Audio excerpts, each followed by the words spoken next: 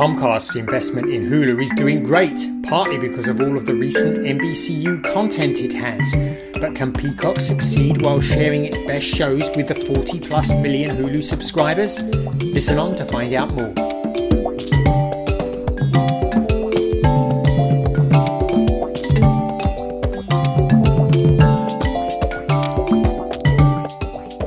Hello and welcome to this week's edition of Inside the Stream. This is Will Richmond from Video News, and that was the voice of Colin Dixon at the top there, as always. Hey, Colin, how's everything?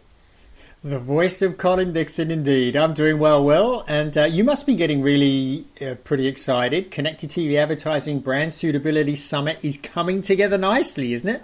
Oh, totally. I'm totally pumped about this event. We have over 30 speakers, including lots of folks at the C level, at the EVP level, at the SVP level. Just phenomenal people speaking. A great program. I'm really excited about it. And I'm really excited that you're going to be moderating a session on connected TV coming to the forefront and all of the changes that are happening in the ecosystem. And you have a great group of folks also. You have Tubi, A&E, Revolt, and Estrella TV. Yeah, I'm pretty happy about the panel too, even though I don't know if I belong in that illustrious list of titles, but I guess I'll do my best, right? Oh, modesty will get you nowhere, Colin. All right, let's get started. What was on your news radar this week? Well, talking of Tubi, Fox reported results this week, and Tubi seems to be growing very nicely. Thank you very much. And interestingly, Fox, so a while ago, Lachlan Murdoch, who's CEO of Fox, he said that he wasn't going to report on MAUs for Tubi anymore because he didn't think it was a very good measure. And I kind of agree with him. There's sort of no standard way of measuring MAUs anyway. So they stopped reporting on that. But what he did say this time, which I thought was really good, was he said that the team is really focused on growing, attracting the right type of users.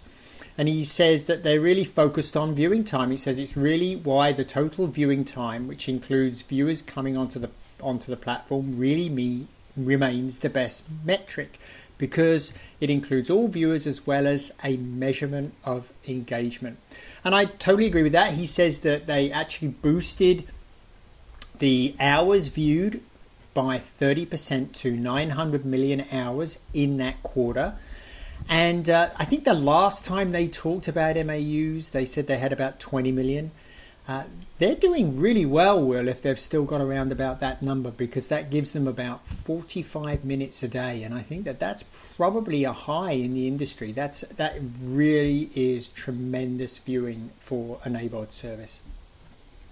I agree. And I agree with the idea of the merit of using MAUs as the key metric not being that useful anymore, because ultimately these ad-supported services, it's really all about viewing hours and, of course, monetizing those viewing hours. And whether the audience, specifically the number of eyeballs, grew or didn't grow, it would certainly help the viewing hours if it grew, but ultimately it's time spent in monetization. And we heard that loud and clear in Roku's earnings yesterday. Also, the user number actually was a little soft, but no big deal, because ARPU is now up to over $40, and I think that was up like 50% or something year over year. And they're proving that they can monetize that audience really well, which is ultimately all that matters. Talk about viewing time, Will. Running the numbers, that comes out to about 3 hours and 35 minutes a day is being consumed by active users on their device. So this is TV. It's being in the homes where the Rokus are being used. They're using it like TV. Yeah, absolutely. So, Colin, what was on my radar this week was this deal that was announced about TikTok coming to Amazon Fire TVs in the US and Canada. And this originally caught my attention because, of course, TikTok is a phenomenon right now. you and I think we could concede, are a little bit old to be TikTok users, but a little. Yeah, just a little maybe. But, we can also understand that it is incredibly popular among younger people. So it sort of caught my attention. Wow, TikTok coming on Amazon Fire TV. And also wondering and that's an exclusive deal. It doesn't say for how long it's exclusive, but it's exclusive for some period of time. Got me wondering, what did Amazon pony up to get some exclusive window of TikTok on TV, on their TVs? But I think the reality is that there may be more kind of smoke than fire on this partnership, on this deal, because TikTok users may not be very interested actually in watching on TVs because they prefer on their mobiles, to be on their mobiles, mobile devices. And, not that I've run a big survey on this, but I do teach this graduate class at Boston University with 32 students that are probably in the age range of 23 to 30, give or take. And I asked them, show of hands, how many want to watch TikTok on a smart TV, not necessarily a Fire TV, but any smart TV. And not one single hand went up. Not one hand. Nobody in the class interested in watching TikTok on the big screen. And I think, what they were basically saying was, we're just fine, thank you very much, using TikTok on our mobile devices. We don't need that on our TV. We have other things to watch on our TVs. And so it just got me wondering, was there real research behind this partnership, and what are they expecting out of it? Yeah, it did exactly the same for me, Will. What really made me laugh about this was I saw some analyst was commenting that, now that TikTok was doing longer videos, 3 minutes, that it was really good to have that on the TV. That's nonsense.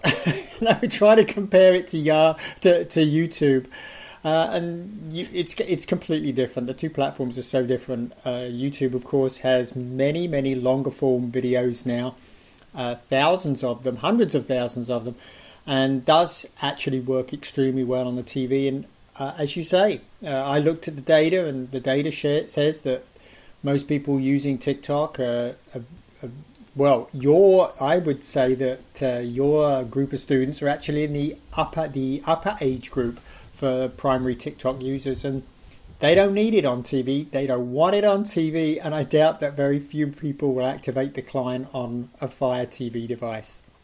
Yeah, I think that's right. Although I think your point about TikTok video lengths getting longer, maybe helps them at some point. Maybe a little early for TikTok on TV, but directionally, it's probably not a bad direction for them, I guess. Sorry to be repetitive, but it's probably the right direction for them, don't you think?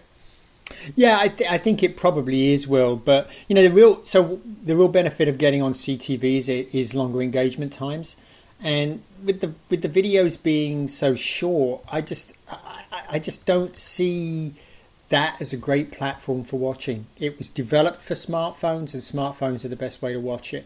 Maybe you do want to occasionally share a video with a group of people, but you can do that by casting.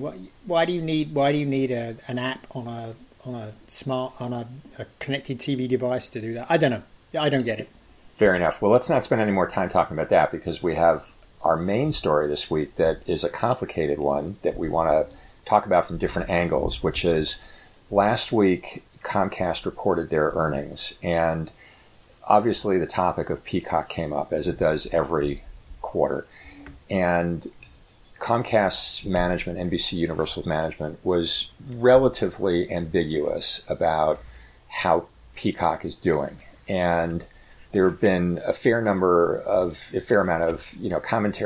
commentary about this, and we want to add our voices to the commentary. Not that we'll necessarily break any new ground here, but one thing that maybe is a little new is that we had Viacom CBS earnings this week.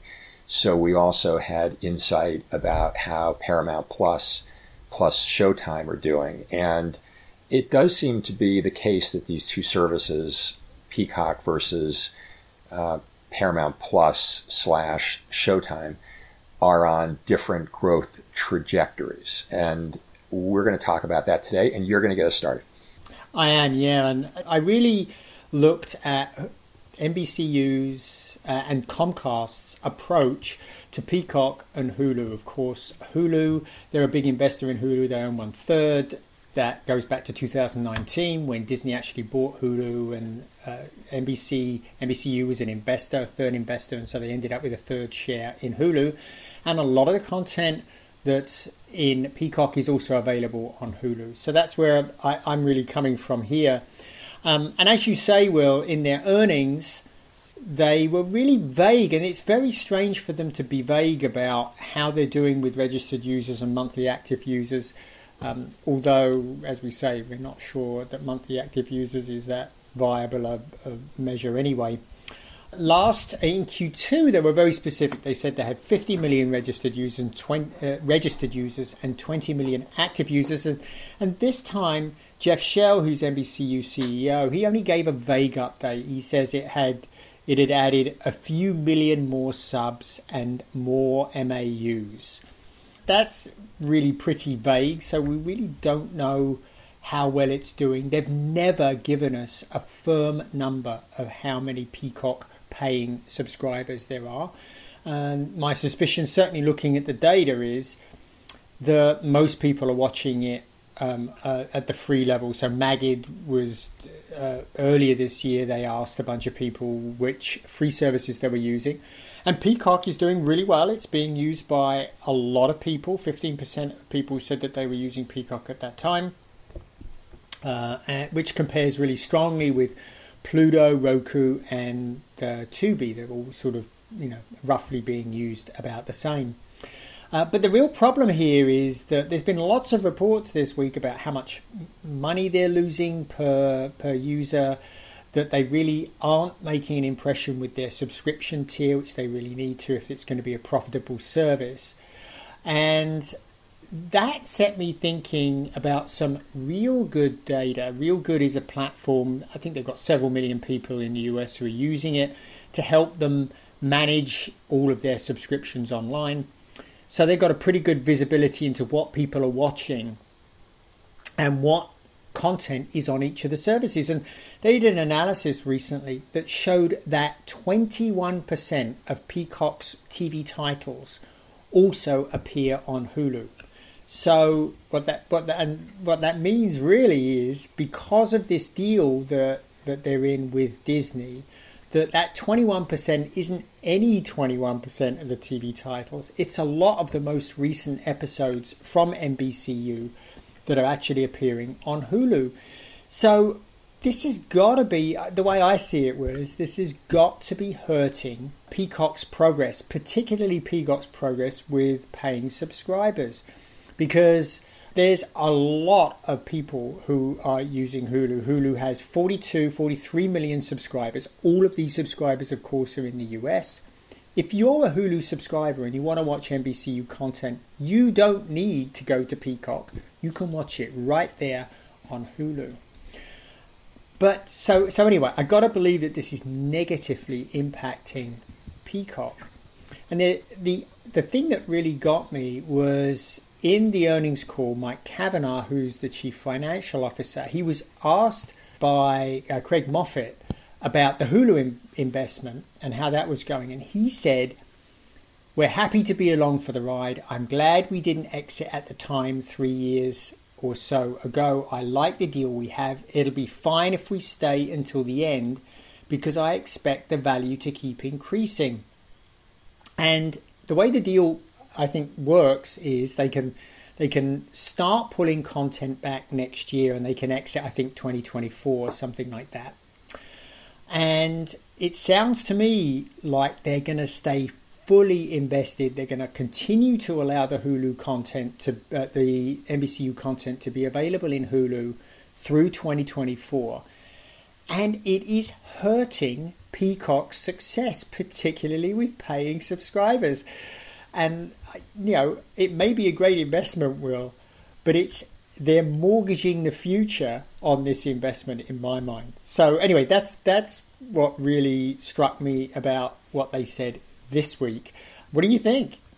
Well, I mean, I think you've raised a lot of really interesting points. And at some level, I think what Mike Cavanaugh is saying is that the billions of dollars that they may ultimately realize on their investment in Hulu compensates for any drag that's being created on Peacock's growth as a result of the overlap in content, which you pointed out.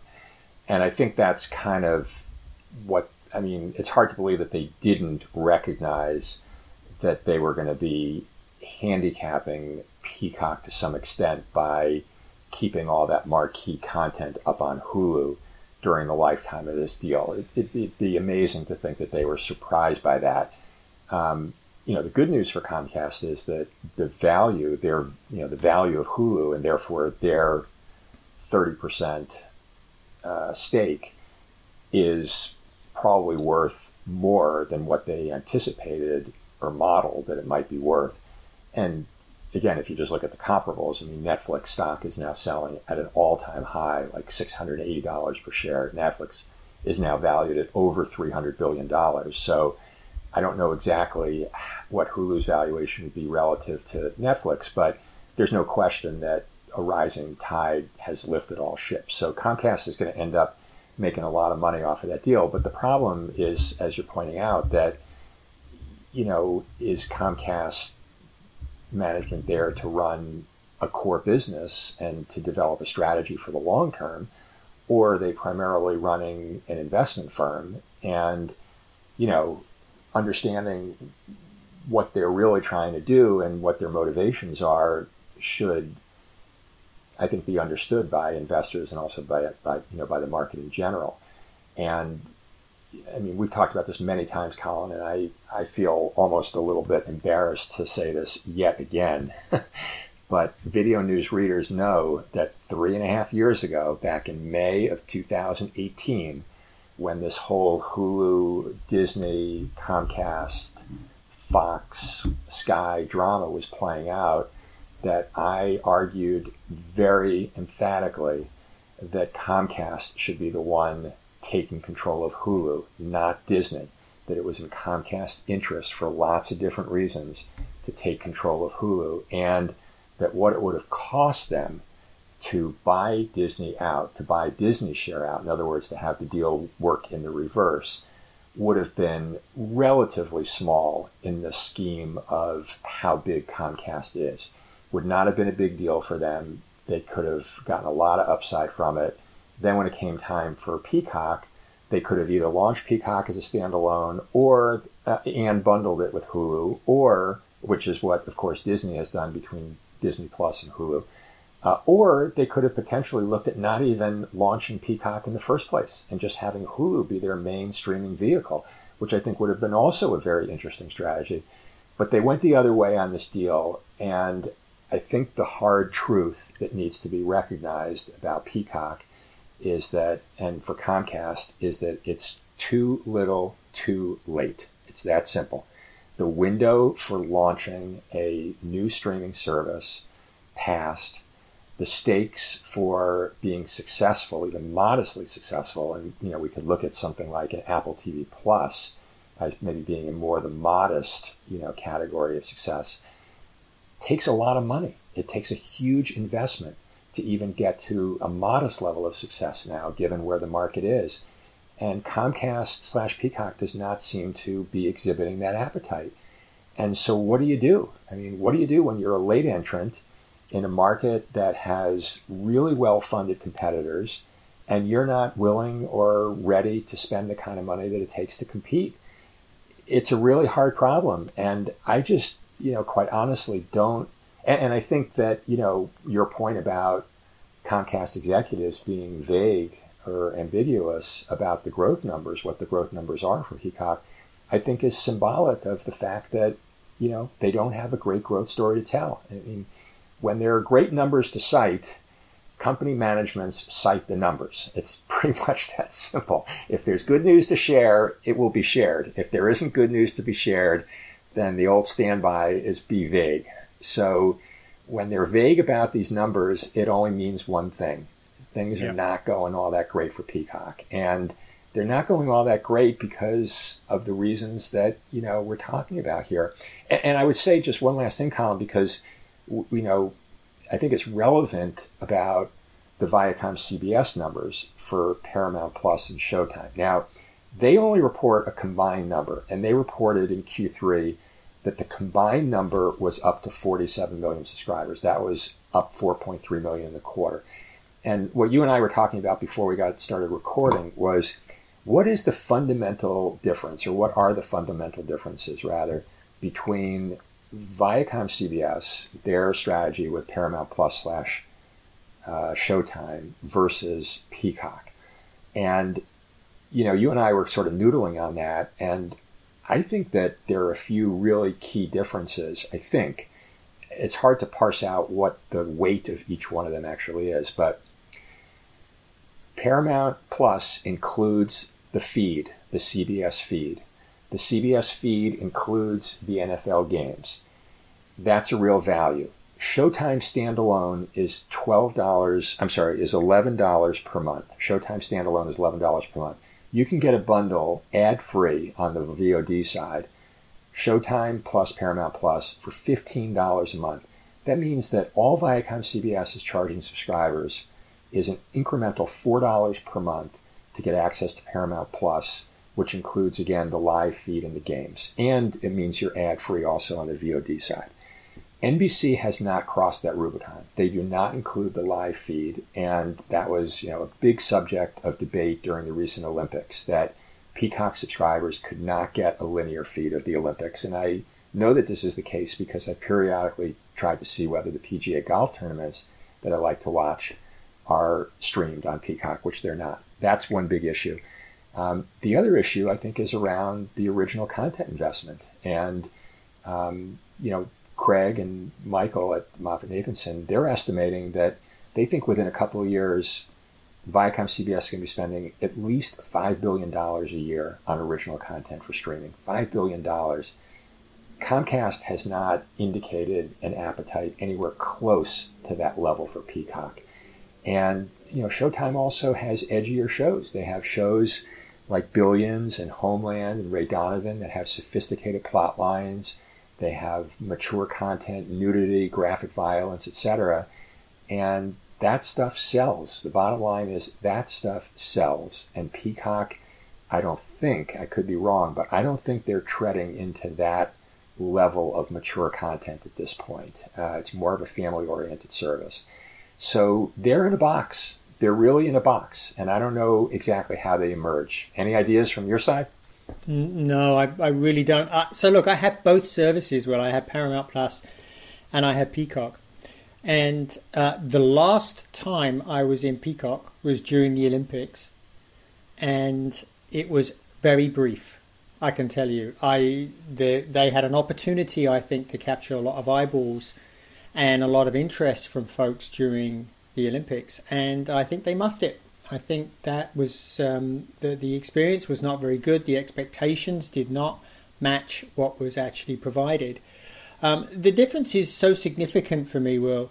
When I want to watch, get my Star Trek fix, which I do at least once a week, that's when I go into Paramount Plus. I can also go in there and watch. There's several other shows I like. It's very easy to watch the latest episodes of NCIS or Bull, and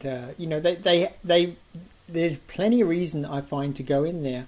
I can't think of a single show that I want to go into Peacock to watch. I just can't, and so I don't. And I think that's the problem.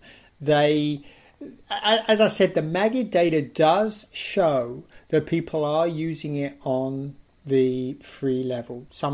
Quite a lot of people are using it on the free level. But what, of course, the Magid numbers don't show, and what Comcast isn't saying is what Tubi has said, which is how much people are watching, or at least they've given us an indication of how much people are watching. So we actually don't know how long they spend watching inside of the Peacock app. And, because they're not saying, you've got to assume that those viewing numbers are not great. which is a shame because having used it, it is a very good viewing experience. The ad load is very modest. It's very, it's very easy to watch stuff in there at the ad supported tier, and have fun with it and really enjoy the shows. But I just can't think of why I would want to go in there. So I think that's a huge problem for them. I think that this was the real stumbling block for me with this statement by Mike Kavanagh, and they're so pleased with Hulu when they should be so mad with Hulu because it's really disabling the future, which is Peacock.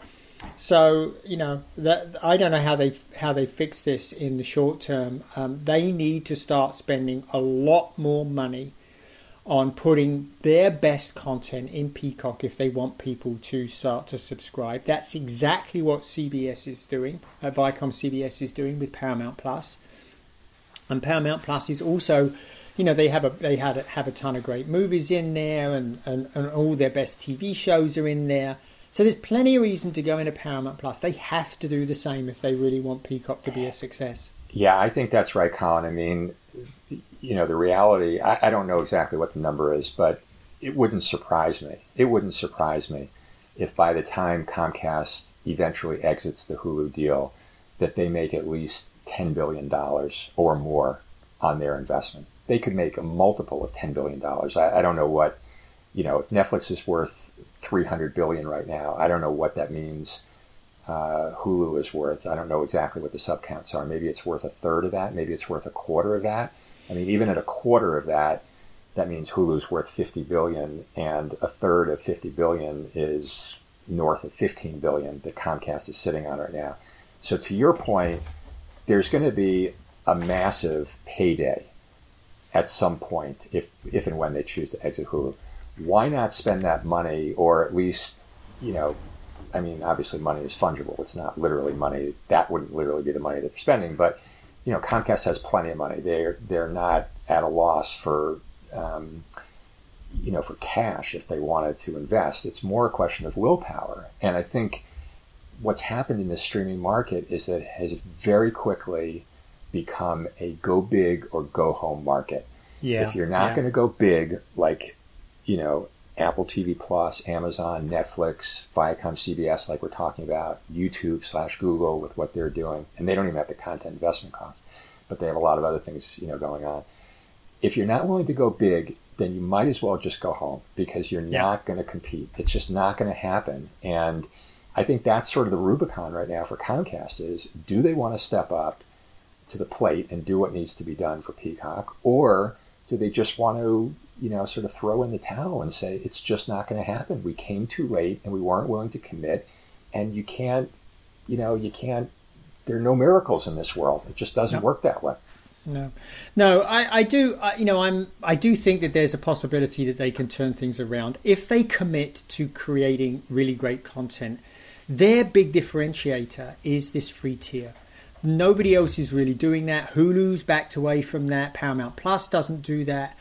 And I think that's a great in with customers. The trick is if they can bring in content, great content that you can only get there, that they can leverage to get people into using the free service and then get people to subscribe to the premium tier. So that I think is a key differentiator for them into the market. I'd love to see them lean into that. I think that will be a great opportunity for them and a real differentiator. And that's one of the things that they said that they were really keen on doing when they did first launch. So I think that is a possibility for them. And I just want to... Yeah, sorry. Go ahead. I was just going to, if I could just comment on that quickly. I think that's a fair point. And in that way, they would be positioning themselves primarily as a competitor against Tubi, back to what you said earlier, the Roku channel, the other FAST services, the AVODs, et cetera. I think they could play at that market, but rather than playing at the SVOD level against, the Amazons, the Netflix, the Disney Pluses, et cetera. But even playing, at the AVOD level successfully requires a big commitment. It requires a big commitment in originals. You just can't do anything half-hearted in that market. I think that's my main takeaway. I think that's what Comcast needs to decide on. Sorry, you were going to say one last thing. I was going to say one last thing before we wrap up here, and that was to sort of loop back on your harping on the fact that you think that Comcast should have bought Hulu. I'm pretty sure we talked about that on the podcast at the time, Will. And I think I probably pushed back on you for that. And the reason is simple. I don't think that Comcast at that time had the vision to do what needed to be done to make Hulu successful. And I think the way they have been so late to market with Peacock ably demonstrates that they didn't have that vision. So I think if they had ended up in charge of Hulu, it would be a shadow of itself today. I don't think it would be 40 million, 43 million users. I don't think it'd be anything like that. And of course, the reason why at that time Comcast was just still 100% focused on Xfinity TV, and it was all backs to that particular keeping pay TV afloat and making it work. So I don't think it would have been a good home at all for Hulu. But anyway, that's histrionics. Well, that's probably a topic for another day. It sure is. I mean, I guess my attitude would be if they had the willingness and the desire to take on Hulu, that a commitment to seeing it succeed would have followed. But it certainly wouldn't be the first time that a company acquired another company and then didn't really have the stomach or the willpower to make it successful. So I totally hear you on that point. And of course, that's, backseat driving. We have, or Monday Morning Call, whatever the applicable hindsight. Hindsight's 2020. Hey, I'm just full of these, aren't I? That's who knows on that one. But here's today's reality as we're talking about, and the question is, what do you do as Comcast when you're holding this hand? What do you do? And it's a tough one. It's a tough one. That's the penalty for coming late.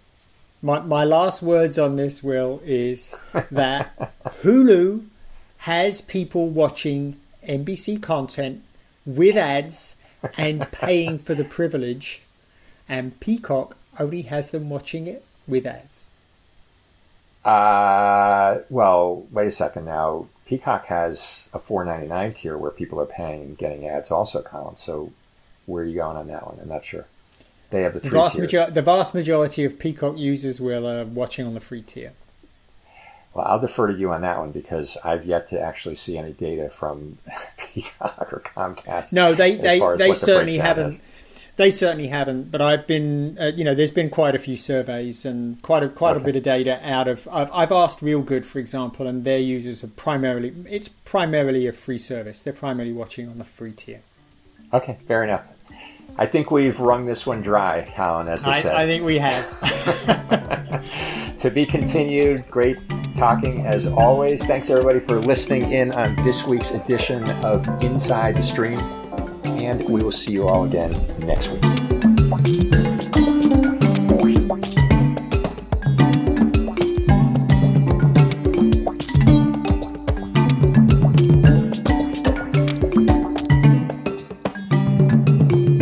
Inside the Stream is a production of Endscreen Media and Video News. All rights reserved.